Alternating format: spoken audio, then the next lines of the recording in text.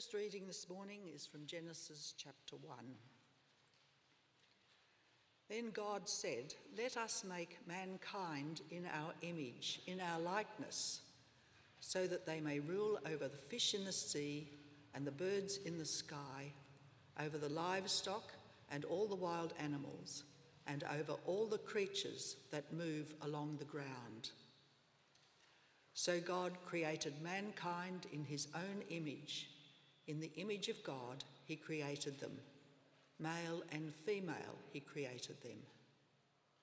God blessed them and said to them, "Be fruitful and increase in number. Fill the earth and subdue it. Rule over the fish in the sea and the birds in the sky, and over every living creature that moves on the ground." Then God said, "I give you every seed-bearing plant on the face of the whole earth, and every tree that has fruit with seed in it. They will be yours for food. And to all the beasts of the earth, and all the birds in the sky, and all the creatures that move along the ground, everything that has the breath of life in it, I give every green plant for food." And it was so. God saw all that he had made, and it was very good. And there was evening, and there was morning, the sixth day. And the second reading is from 1 John. "This is the message we have heard from him and declare to you. God is light. In him there is no darkness at all. If we claim to have fellowship with him and yet walk in the darkness, we lie and do not live out the truth. But if we walk in the light, as he is in the light, we have fellowship with one another, and the blood of Jesus, his Son, purifies us from all sin. If we claim to be without sin, we deceive ourselves, and the truth is not in us. If we confess our sins, he is faithful and just, and will forgive us our sins and purify us from all unrighteousness. If we claim we have not sinned, we make him out to be a liar, and his word is not in us. My dear children, I write this to you so that you will not sin. But if anybody does sin, we have an advocate with the Father, Jesus Christ, the righteous one. He is the atoning sacrifice for our sins, and not only for ours, but also for the sins of the whole world." This is the word of the Lord. Thanks be to God.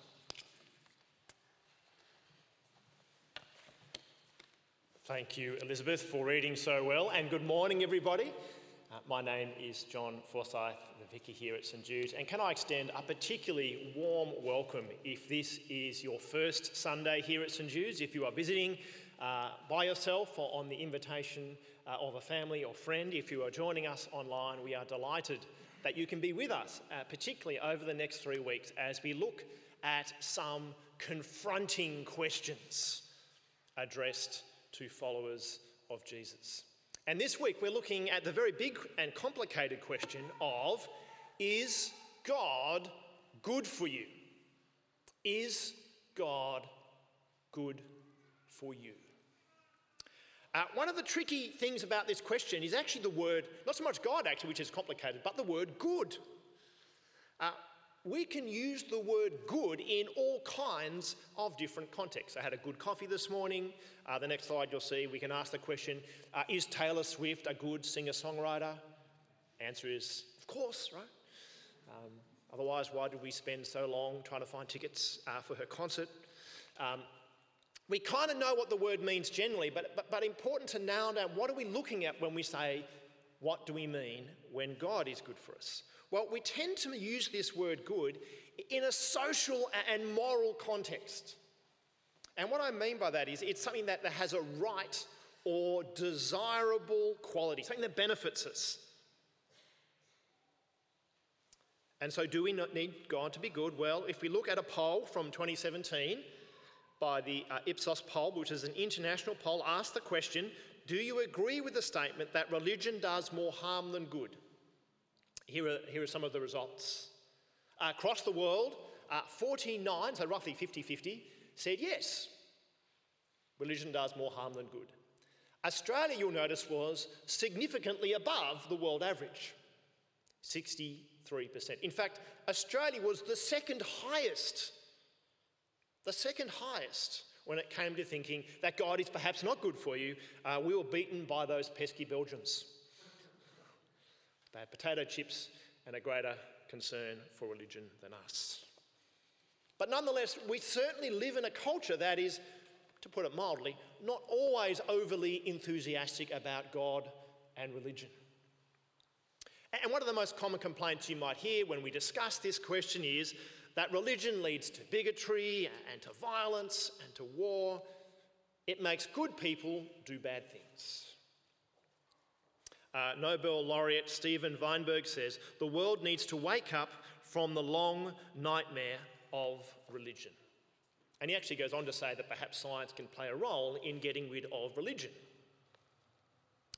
Now, I must say I actually agree with anyone who holds the view that, so I'll try that again. I must agree with anyone who condemns and abhors violence, particularly when it's done in the name of religion or God. It's important to note as we begin that lots of people have done evil things in the name, not just of God, but in the name of Christianity. And so there's much for us to lament and to be ashamed of. So is God good for you then? Well, I'm going to argue this morning, yes, for 3 reasons. Firstly, Jesus' teaching is actually good in spite of what his followers do. Secondly, there's lots of evidence that shows that believing in God is good for you. And thirdly, I want to kind of take the question in a slightly different direction and show that I actually believe we actually need God to be good. So there are the 3 points I'll look at this morning. There is so much we could cover here, and my first draft of this sermon was over an hour long, but I knew that wasn't good. For you at least. I would have enjoyed it, but for you anyway. So let's look at these 3 things together. Jesus' teaching is actually good. Now, what I mean by that is those who do evil in the name of Jesus, they're actually doing the opposite of what he taught. Jesus explicitly prohibited the use of force, either to defend or promote himself or his message. He calls his followers radically not just to love your family and friends and neighbours, but to love your enemies. He calls us to pray for our enemies. And it's not pray that they'll be hit by a tram, by the way. It's pray for their blessing. Jesus did not attempt to impose his message by force, but in the interest of truth, he openly and plainly condemned the kind of rigid, unthinking, exploitative religion that concentrated on ritual and selfish advantage.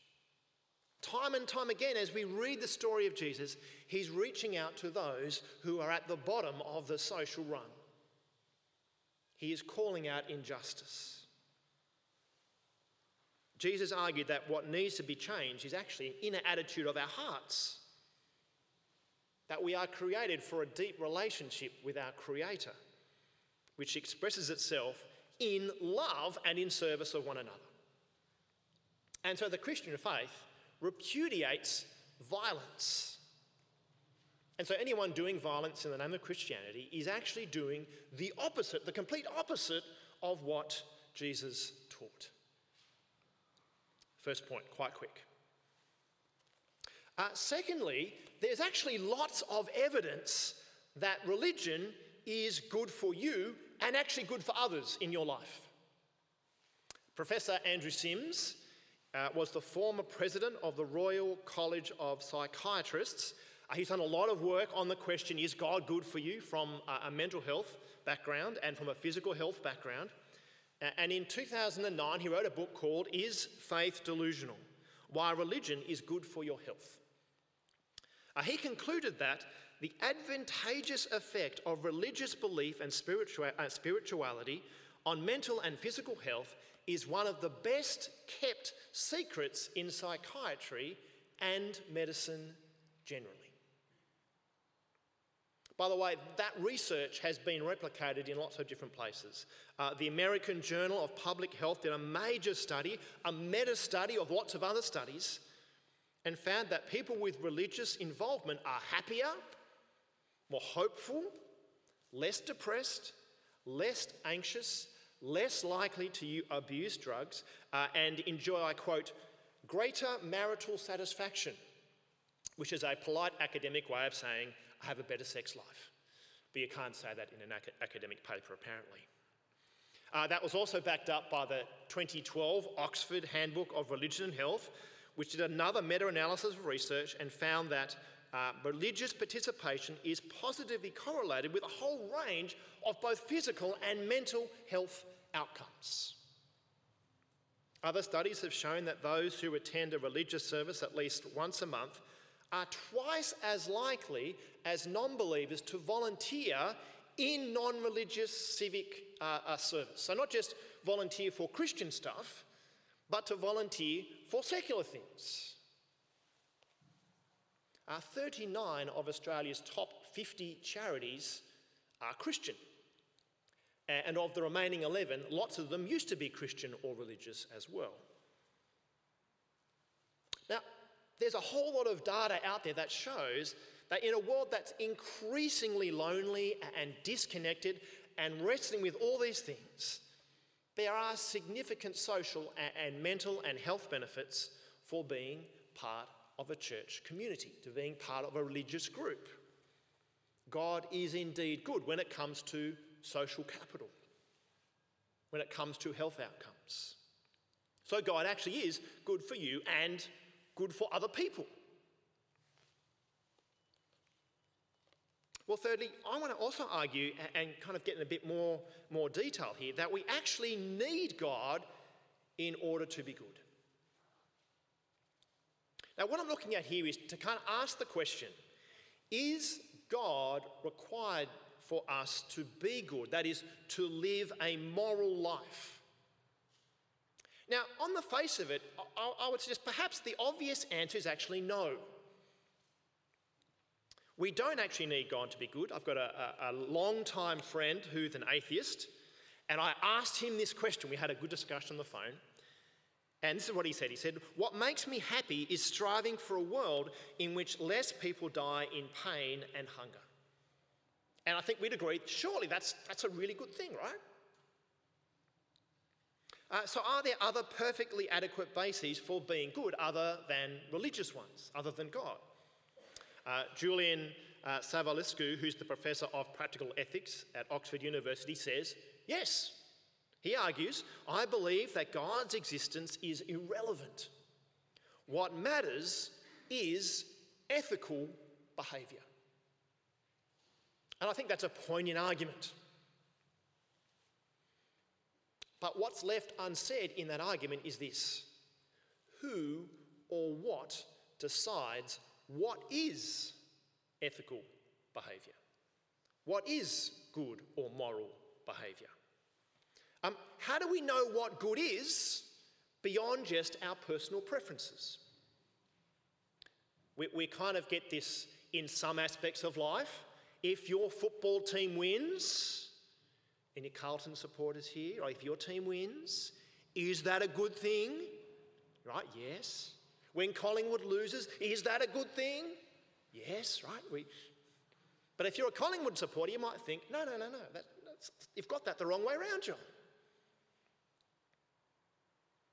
Well, Fyodor Dostoevsky, who's a famous Russian novelist, kind of captures the logical conclusion of this thought in his famous work, The Brothers of Karamazov, I can't if I've pronounced that correctly, when he says, if God does not exist, then everything is permissible. Now, he's not arguing that people without religious beliefs are incapable of moral behaviour or being good. That's obviously false. Indeed, there are many times where Christians are actually put to shame by our non-believing family and friends. The point is not that we can't be good without God. The point is, without God, it is very, very difficult, not impossible, to find a foundation for morality beyond personal preference. In other words, without God, it's very hard to describe with certainty, with an absolute definition, what good is. If we reduce our world to a purely material view of the world, it is pretty much impossible to say what is absolutely good or absolutely evil. We may have a preference, but it's hard to make that an absolute. And in our world, our postmodern world, we kind of struggle with this conclusion because it feels like there should be. And so what we often do is, as a culture, as a worldview, particularly from a Western worldview, is hold two contradictory views at the same time. I wonder if you can recognise them. The first is, you should not impose your views on other people, particularly if you are in a dominant culture. That is cultural imperialism. There are no absolute standards that you should enforce on other cultures. You need to stay in your lane. We need to respect the diversity of cultures that are out there. That's a common argument, right? But at the same time, we want to say, look, there are absolute moral imperatives that we respect human rights and honour freedom and dignity in every single human being. So we do think there are absolute morals. But the question is, on what basis? On what basis? If you want to ask the question in a kind of slightly more cynical way, you could ask the question, why are you worth more than the chair you're sitting on? Because we would believe that's the case. But what's the argument for that case, though? Now, the source of this moral tension was famously described by a Scottish philosopher called David Hume. Hume observed that authors of moral philosophy, that is those who kind of work out what the good is, advanced their theories on what ought to be the case based on a whole list of factual statements about what is the case. Now, the problem with this, which is what David Hume pointed out, was even our greatest understanding of the physical world, of what there is, doesn't mean we know what things should be. In other words, life doesn't come necessarily with an instruction manual on how to use it. For example, science can tell you that if you put strychnine in your vicar's coffee, right, it will kill him. But science can't tell you whether you should put strychnine in your vicar's coffee. Can I suggest you don't? Don't try this experiment out. But science doesn't give you a moral framework to work that out. And it's very hard to work out what ought to be the case simply from what is the case. One is an observation. This is what we see. The other is a value judgment. This is what we should see or things should be. So where can you go? Well, you can perhaps look to nature and say, well, let's look at nature. Can we construct a moral argument, a definition of good from nature? Or some animals mate for life. That's a model. Some animals have multiple partners. The male praying mantis gets eaten a third of the time by the female after mating. Which one do you want to go for? I don't like the third one. I might have a preference, but it's just a preference. What about our genes or evolution? Is there a kind of morality we can distill from that? Well, if a person is nothing other than their genes, and these genes control our behaviour, how can then we be blamed for doing what is right or wrong? We are just, in some sense then, mere slaves to our genes. In other words, the challenge is not that you don't need God to be good, it's just that it's meaningless to make that statement unless we have a very clear definition of what that good is And without some external authority, it's extremely difficult to do so. There is actually no right or wrong, good or evil, there just is. As my atheist friend put it this way, he said, if you pull it apart, if you're being truly rational about it, then there is no ought. I can go out and do whatever makes me happy, and there's nothing actually wrong with that. But I don't do these things because I truly should. In some removed sense, I do these things because I feel like I should. But I hear you ask, does that really mean that underneath it there is nothing? Well, yes. And I have to live with that. Sometimes it feels empty. But do I think it feels empty because I'm missing something, some salient fact like God? No, I think it feels empty because it is empty. In fact, even Richard Dawkins, who's no big fan of Christianity or religion, says it's pretty hard to defend absolute morals on grounds other than religious ones. So where do we go from here then? Well, I want to say that Christianity actually offers a fantastic moral vision, not just of good, but indeed of hope. Is God good for you? Yes. Christianity actually gives a plausible reason why both believers and non-believers can be good, can do good things. In the biblical view of creation, human beings are made in God's image. And there are lots of things that flow from that, but two key things. Firstly, that means each and every human being is inherently valuable because they're made in God's image. And secondly, it makes us moral beings. Moral beings. And that means human beings do possess an innate sense of what is good and evil. Whether or not they believe in God, my atheist friend doesn't, but he has an inbuilt sense that there is right and wrong, which is a little different to other animals. Dogs don't have war crime tribunals or set up a dispute resolution over whose tennis ball it really is, right? It'd be hilarious, right? But we do. We have this innate sense of justice and morality. Indeed, the Bible opens with a quite radical claim that the world God creates is good. We read a very small part of that this morning. It was very radical, by the way, when the Bible was written. It wasn't the common world view, but it's actually come to become more appreciated.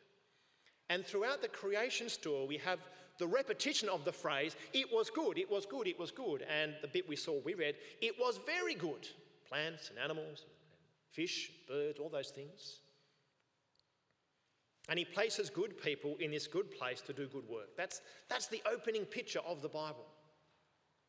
And as we go on throughout the creation story, we read that in the centre of this beautiful garden that's God created, this good garden, is the tree of the knowledge of good and evil.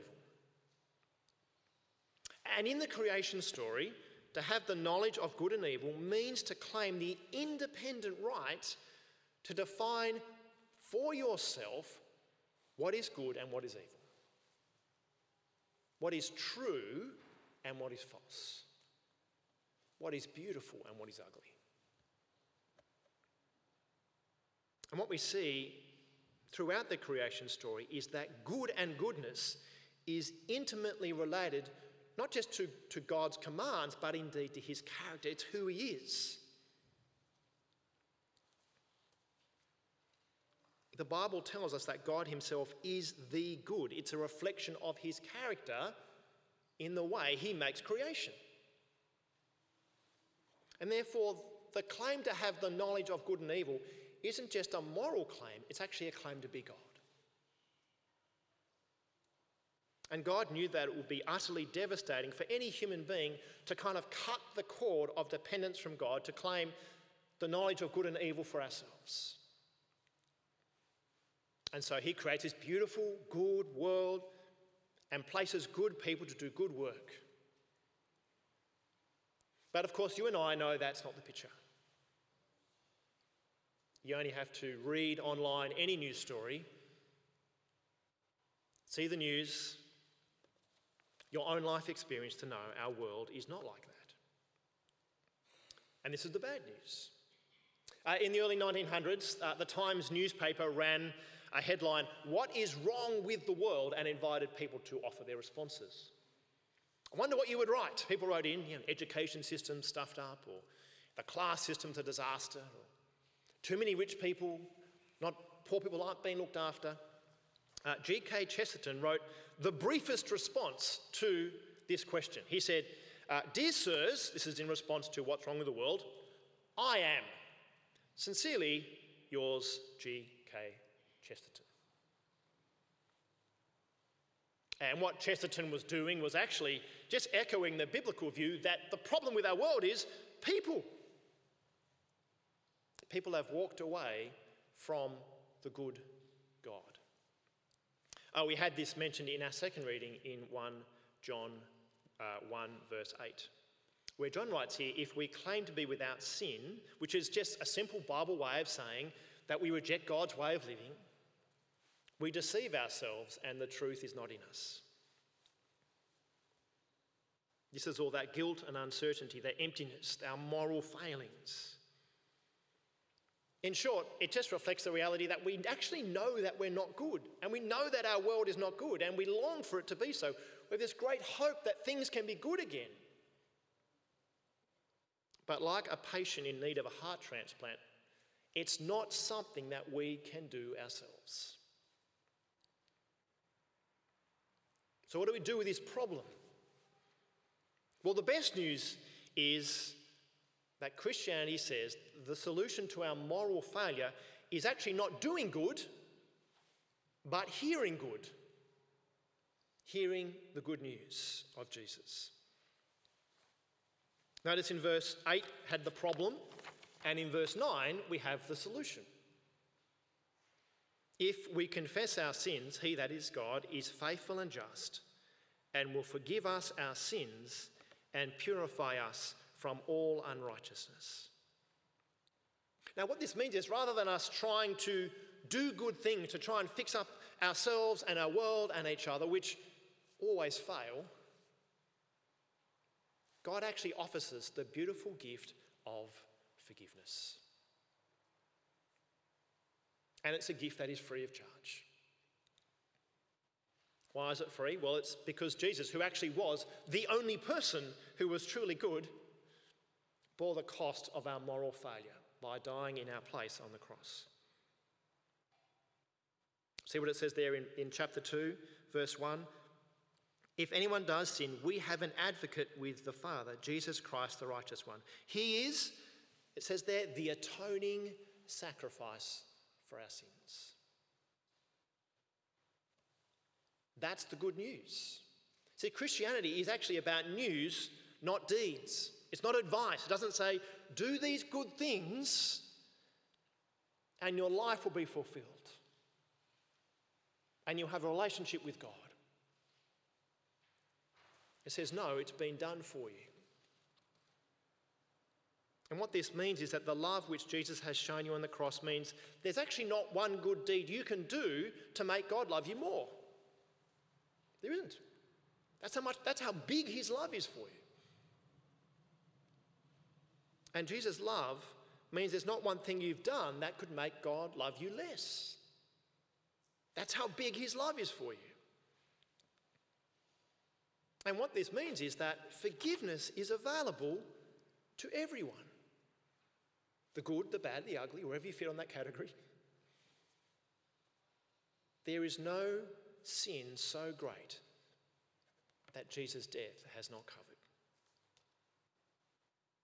That is the good news. That is the hope that Christians declare. Is God good for you? Absolutely. He offers you new and eternal life. A life that we could never win for ourselves. He gives us hope. And so if you would like to explore further this hope, can I encourage you to scan that QR code, whether you've been at church for 50 years or 50 minutes or somewhere in between. It's a chance to investigate this good God and this good news. Don't waste this opportunity. Come and explore the hope that the good news of Jesus offers. Let me pray.